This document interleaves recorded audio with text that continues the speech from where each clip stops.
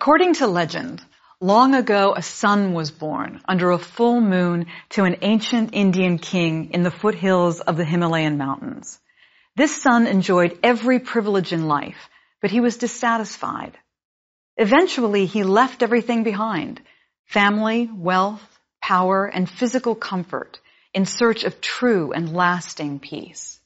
After years of study and meditation, he finally found enlightenment while sitting under a tree, and he passed on what he had learned to others. That man was the Buddha.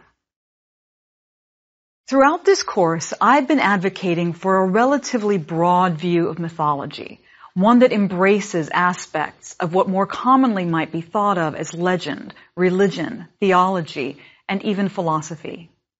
This understanding of mythology is at its most expansive when we think about the mythology surrounding the Buddha. Now remember that by myth, I don't mean false or true. A myth is simply a meaning-making story, a narrative that provides an interpretive lens through which to understand human experience, the nature of the world, and the nature of the divine.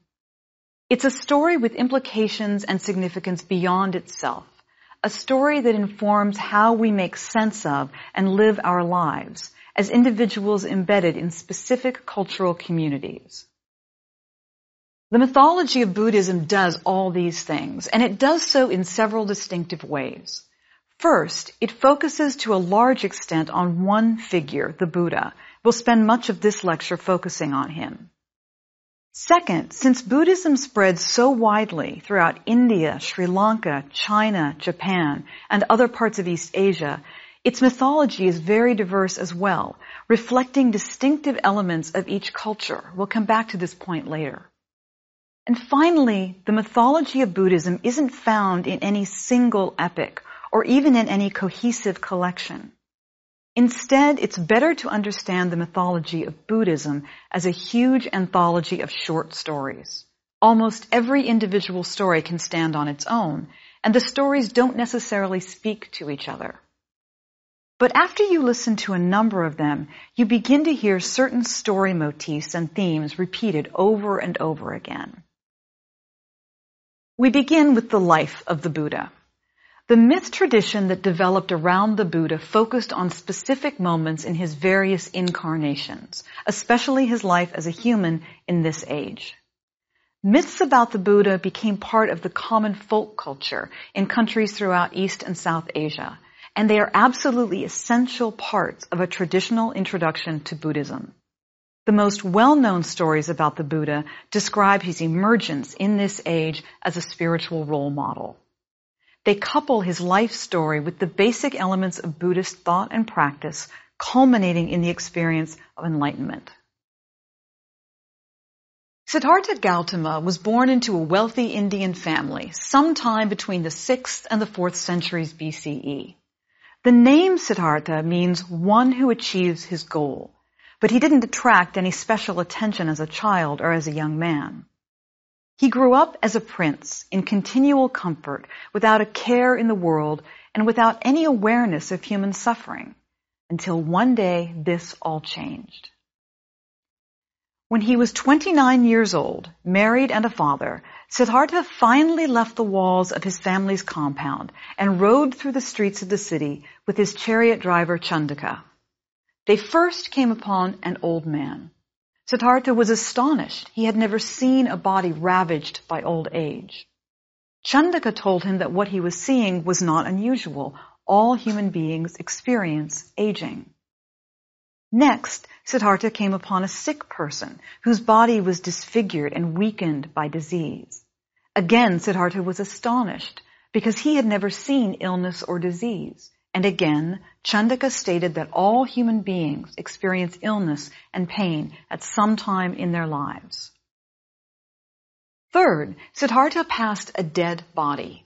He had never witnessed death, so the limitations of the mortal body had never occurred to him, and he was appalled by the sight of death.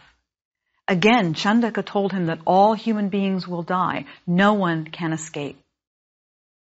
Finally, Siddhartha saw an ascetic, a man dedicated to finding release from the human experience of suffering associated with aging, illness, and death by practices of self-denial, such as fasting and extended periods of meditation. Siddhartha committed himself to becoming an ascetic. This story, known as the Four Sights, is the foundational story of Buddhism. Now, there are some minor variations, but every version of this story ends with the sheltered prince relinquishing his comfortable lifestyle and dedicating himself to a life of extreme asceticism. In some versions of the story, he slips away in the middle of the night, not even saying goodbye to his wife, Yashodhara, or to his child, for fear that the sight of them would cause him to lose his resolve. Another version claims that the sounds of Siddhartha's horse hooves were silenced by the gods, so that no one in the palace would hear his departure and try to prevent him from leaving. As an aside, certain streams of Buddhism basically dismiss the existence of gods, at least any existence that affects human experience. Other streams celebrate numerous divine and supernatural beings, so don't let any reference to gods in Buddhist texts throw you. As the story continues, the former Prince Siddhartha first tried one path to spiritual peace, a path of extreme austerity. He became a beggar in the streets for a time, and then he studied under famous teachers. He first mastered meditation, but he didn't find spiritual fulfillment in extreme meditation. Then he mastered yoga. Again, he was left unfulfilled. He then tried extreme self-deprivation, living outdoors, eating only one nut per day, until he collapsed from physical exhaustion. Siddhartha mastered every ascetic tradition he tried. The legends teach that in every case, he was asked to become the recognized leader of each ascetic tradition. But Siddhartha found no spiritual peace in any of the extreme practices he mastered. Finally, Siddhartha came to believe that the best path to spiritual peace was what he called the middle way. The middle way involved a lifestyle of moderation, which rejected both self-indulgence and extreme self-denial. In effect, it offered a middle path between the life he had lived as a child, a life of pure self-indulgence, and the life he had lived as a young adult, a life of extreme self-denial. The middle path included meditation, but no extreme austerities. While pursuing this path, Siddhartha experienced the climactic spiritual moment in his life. Still seeking spiritual truth, he seated himself under a tree in Bodh Gaya, India, usually identified as a fig tree, and he vowed not to get up until he had found truth. After meditating for 49 days, he experienced enlightenment. The number 7 and multiples of 7 appear frequently throughout Buddhist thought, probably as a number signaling completion or fullness.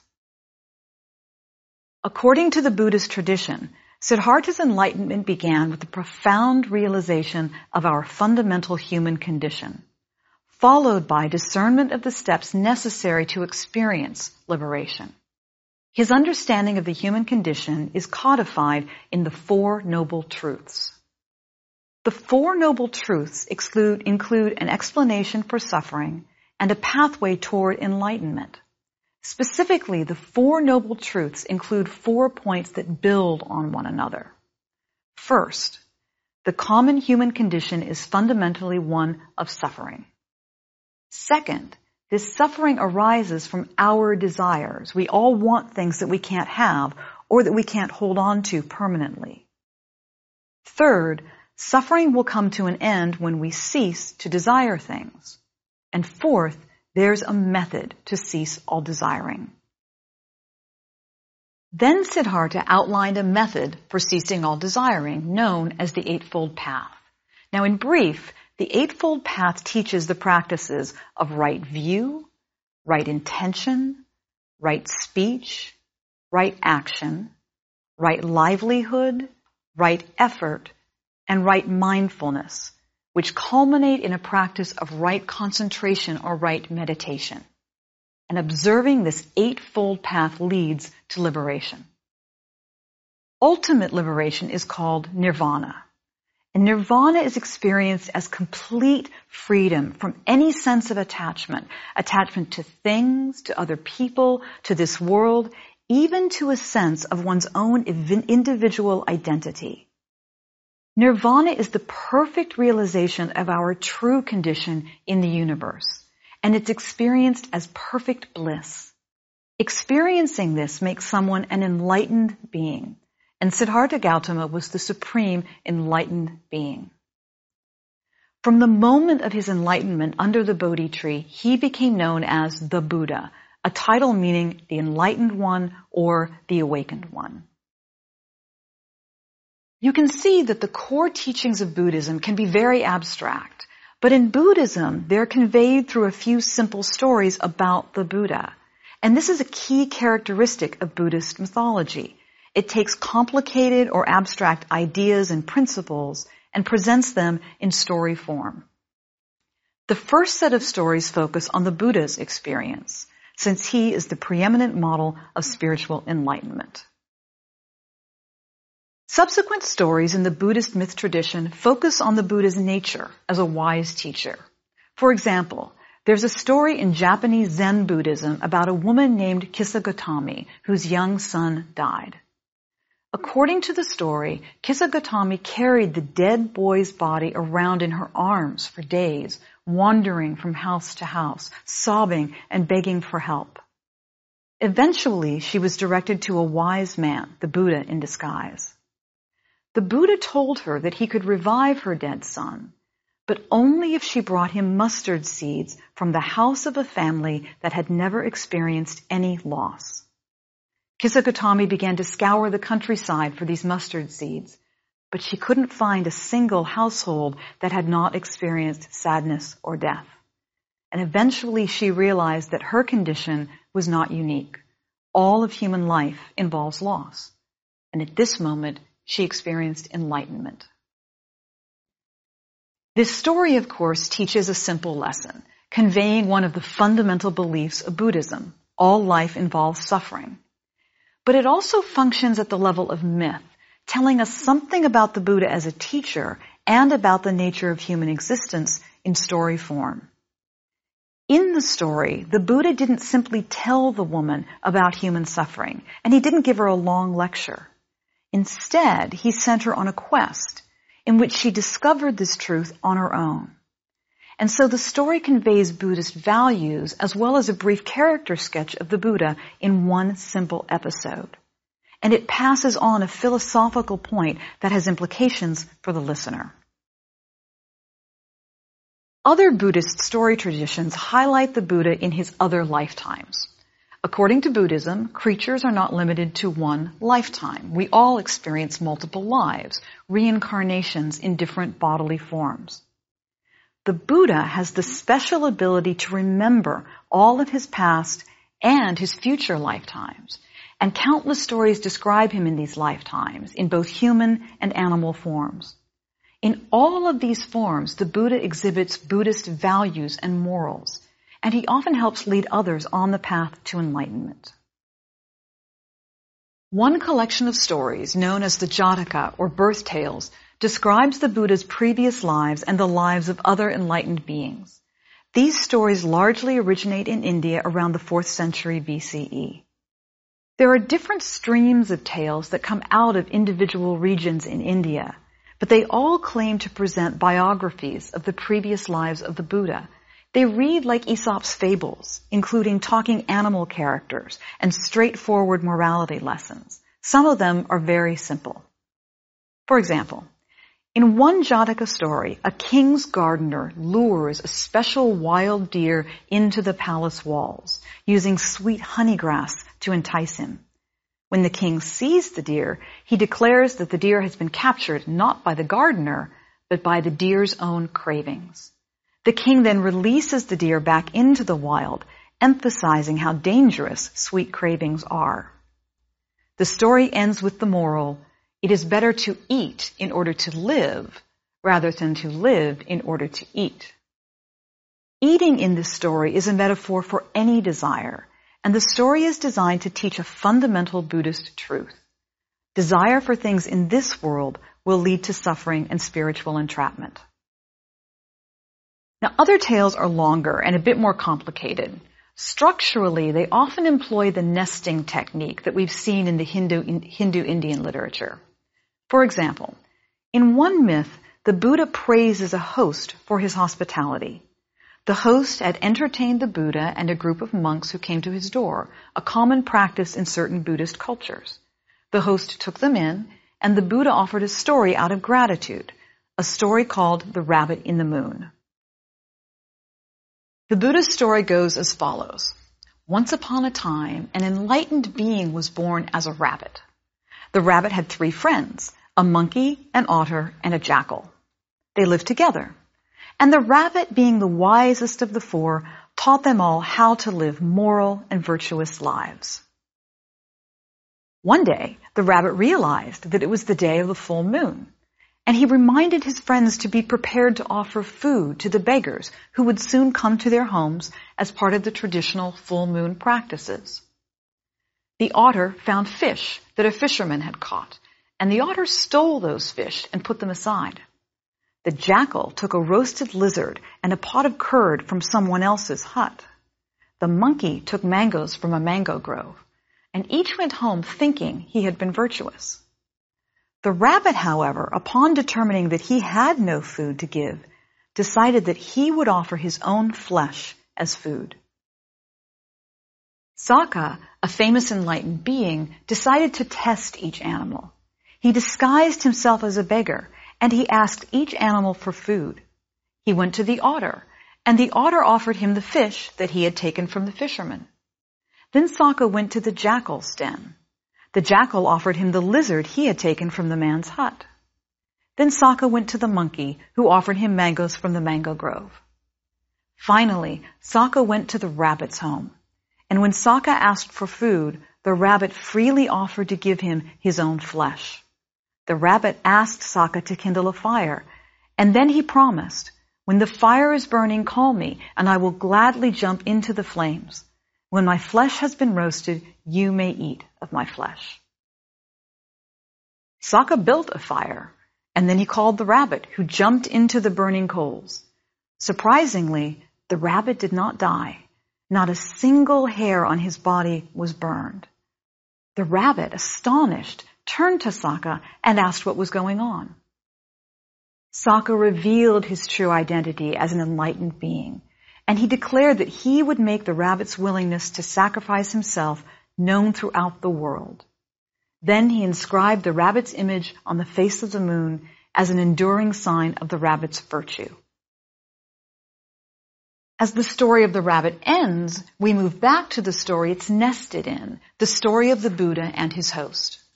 When the Buddha finishes telling the story of the rabbit, he then confides to his host that he himself, the Buddha, was the self-sacrificing rabbit in a past life. Stories like this one work on a number of levels. They teach Buddhist values, and they also tell us several things about the Buddha himself. We learn about one of the Buddha's past lives and about his selfless nature. We also learn about the Buddha as a teacher. He draws on experiences from his different lifetimes to teach people in this age. He's not only the self-sacrificing rabbit, but also the wise elder who teaches abstract concepts such as selfless giving through simple animal stories, through easily understood folk tales. Finally, we learn that the host who welcomes monastics who come to his door is looked upon favorably. So this is a bit more complicated than a simple one-dimensional morality fable. On another level, Buddhist mythology pits Buddhism against other Indian religious traditions. The story of the goat who laughed and wept describes a goat who was about to be sacrificed in a traditional Brahmin feast. Now, Brahmins were and still are the upper caste in Indian society, something akin to our highest social class. They are also the priestly class, which in ancient times meant that they were well educated in the sacred texts, and they performed traditional sacrificial rituals. The Buddhist tradition challenged many fundamental elements of ancient Hinduism, including the sacrificial ritual tradition, the caste system overall, and the Brahmins in particular. So many Jataka tales are structured to correct what Buddhism saw as faulty Hindu thought and practice. As the story goes, the goat was prepared for ritual slaughter, but then the goat himself unexpectedly began to laugh and then to cry. When the priests who were about to sacrifice him asked why he laughed and then cried, the goat explained that he had once been a Brahmin priest himself, and he had sacrificed a goat. Because of that act, he had been reincarnated as a goat himself 499 times previously, and he'd been sacrificed in each reincarnation. I laugh, he explained, because this time, the 500th time I have my head cut off, I will be released. But I cry because you, as my sacrificers, will now enter my misery.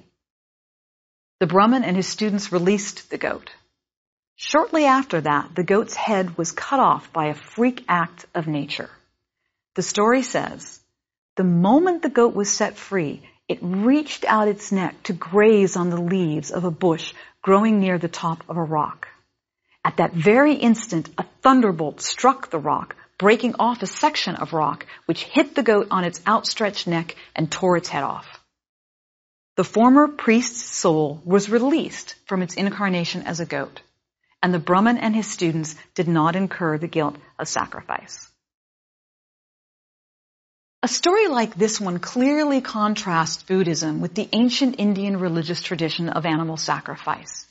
It teaches that Buddhism, with its commitment to foregoing violence, is superior. It suggests that the universe is not driven or upheld by sacrifice. Instead, sacrifice leads to multiple rebirths. The obvious implication is that the listener should stop performing traditional sacrifice right away and follow the Buddhist path instead. Many of the Jataka tales present the superiority of Buddhism in simple story form. In addition, there are stories that pit one stream of Buddhism against another stream. And this brings us back to a key point I mentioned at the beginning of this lecture. Buddhism evolved in various forms at different times and in different places throughout South and East Asia. For example, Tibetan Buddhism, known to most Westerners through the life and teaching of the Dalai Lama, is very different from the monastic version of Buddhism you find in Sri Lanka. And these traditions are both very different from the Zen Buddhist tradition found in East Asia.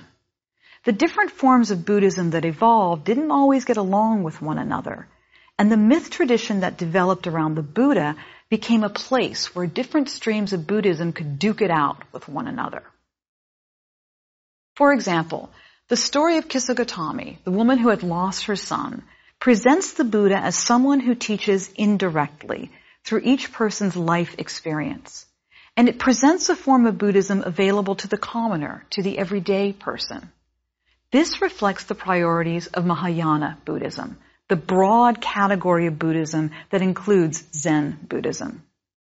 Mahayana Buddhism, which literally means the greater vehicle form of Buddhism, positions itself as distinctly different and more inclusive than the monastic stream of Buddhism that emphasizes lifelong study of Buddhist doctrinal texts over immediate experience. Stories of the Buddha were developed as kinds of endorsements of specific forms of Buddhism. In addition, since Buddhism spans multiple continents and multiple centuries, there's a lot of variation in Buddhist mythology, reflecting local beliefs and practices that commingled with Buddhism as it moved from region to region. It's actually quite striking to see just how many forms of Buddhism exist. For example, early Buddhism flourished in India, where it incorporated local Hindu gods, goddesses, and even demons, but also Indian motifs. One key figure in Indian Buddhism was the enlightened being Amitabha, who was born from a lotus flower, a classic image in Indian mythology. Amitabha was said to help others gain enlightenment when they worshipped him and spoke his name out loud, another feature of Indian thought. Ancient Indian thought believed that simply pronouncing names and words was powerful. In China, Buddhism looked different. Chinese Buddhism came to include numerous gods and organized them in a very complicated hierarchy, much like a government bureaucracy. This hierarchy included the kitchen god, as well as the familiar round-bellied laughing Buddha, an enlightened being sometimes associated with Maitreya, the next form of the Buddha expected to come to this age, expected to come when the teaching and observance of the Dharma have been completely forgotten. Maitreya is recognized as the future successor to Gautama Buddha in all streams of Buddhism, but he is portrayed differently in distinct communities. The wide-ranging stories and images of the Buddha from across multiple geographic regions, multiple time periods, and multiple cultural communities are a good reminder to us that mythological traditions evolve over time. One figure, such as the Buddha, can look radically different from one culture to another. This is true across virtually every body of mythology. It's easy, for example, to think of Osiris as a static Egyptian figure, but we know that the Osiris of Cleopatra's time had accumulated meaning and mythology that the Osiris of the pyramid texts did not. When myths persist, they change and evolve, reflecting the cultural homes they find. We find this dynamic in the mythology of the Buddha. The mythology of Buddhism, however, isn't limited solely to stories of the Buddha. It also includes stories of other divine figures, all of whom contribute to the spread of Buddhist thought and practice. For example, there are also female deities in certain streams of Buddhism. Perhaps the best known is the goddess Tara, who appears in various forms in Tibetan, Chinese, and Japanese Buddhism. One Tibetan Buddhist tradition teaches that Avalokiteshvara, a well-known and preeminent enlightened being, was moved to tears one day by the suffering endured by all sentient beings. The teardrop that fell from his left eye landed on the earth and formed a lake, from which emerged a lotus flower. The lotus flower bloomed and revealed the goddess Tara inside. She encouraged him to pray, and she offered to be his partner in intercession and in his efforts to release all beings from suffering. She's widely known as the goddess, the mother of liberation, a goddess of compassion and healing. Despite the differences between Buddhist mythologies in different regions around the world, certain themes persist. These themes, the presentation of the Buddha as the supreme spiritual role model and teacher, the acceptance of human suffering, reincarnation, and karma, and the ultimate goal of spiritual liberation, all of these themes permeate Buddhist mythology. Let me close with one final story about the Buddha. As the supreme enlightened being, the Buddha was able to choose when he died, that is, when he left his physical body. According to tradition, he chose to leave his body at the age of 80. He ate a meal offered by a devotee and became ill. His host became afraid that the meal had poisoned him, but the Buddha claimed that the meal had nothing to do with his impending death. Before allowing his body to die, the Buddha asked if any of his followers had questions. When he was satisfied that there were no remaining questions, he left his body and entered parinirvana. Now this is the supreme state of final nirvana, which can only be reached by someone who has attained complete enlightenment. This person is free from all karmic ties and any future rebirths. It's a realm of eternal bliss. There are various interpretations of what actually happened with this meal. Some traditions teach that the Buddha ate uncooked pork. Others argue that he ate a poisonous mushroom. And still others believe that his death had nothing to do with the food at all. The key from a Buddhist perspective is that the Buddha was in complete control of the moment of his death. As a completely enlightened or awakened being, he chose when to leave his body. Traditionally, Buddhism teaches that his final words were, "All composite things are perishable. Strive for your own release with diligence." The idea here is that we should strive to be released from the illusion that anything is permanent, even the sense that we ourselves are permanent. The Buddha's body was cremated, but various relics are said to be enshrined at several religious sites. For example, the Temple of the Tooth in Sri Lanka claims to house the Buddha's tooth. But from a Buddhist perspective, the most important thing the Buddha left behind was the Sangha, the community of followers that would transmit his teaching. There have been ups and downs in the history of this community, and each stream of Buddhism understands the nature and the significance of the Sangha differently. A strict definition of Sangha limits it to monastic communities who have taken specific vows. A broader definition includes all Buddhist followers within the Sangha. The key for us is that all Buddhist communities, no matter how they define themselves, trace their roots back to that first myth, the story of a young prince riding in a chariot 2,400 years ago, seeing sights he had never seen before.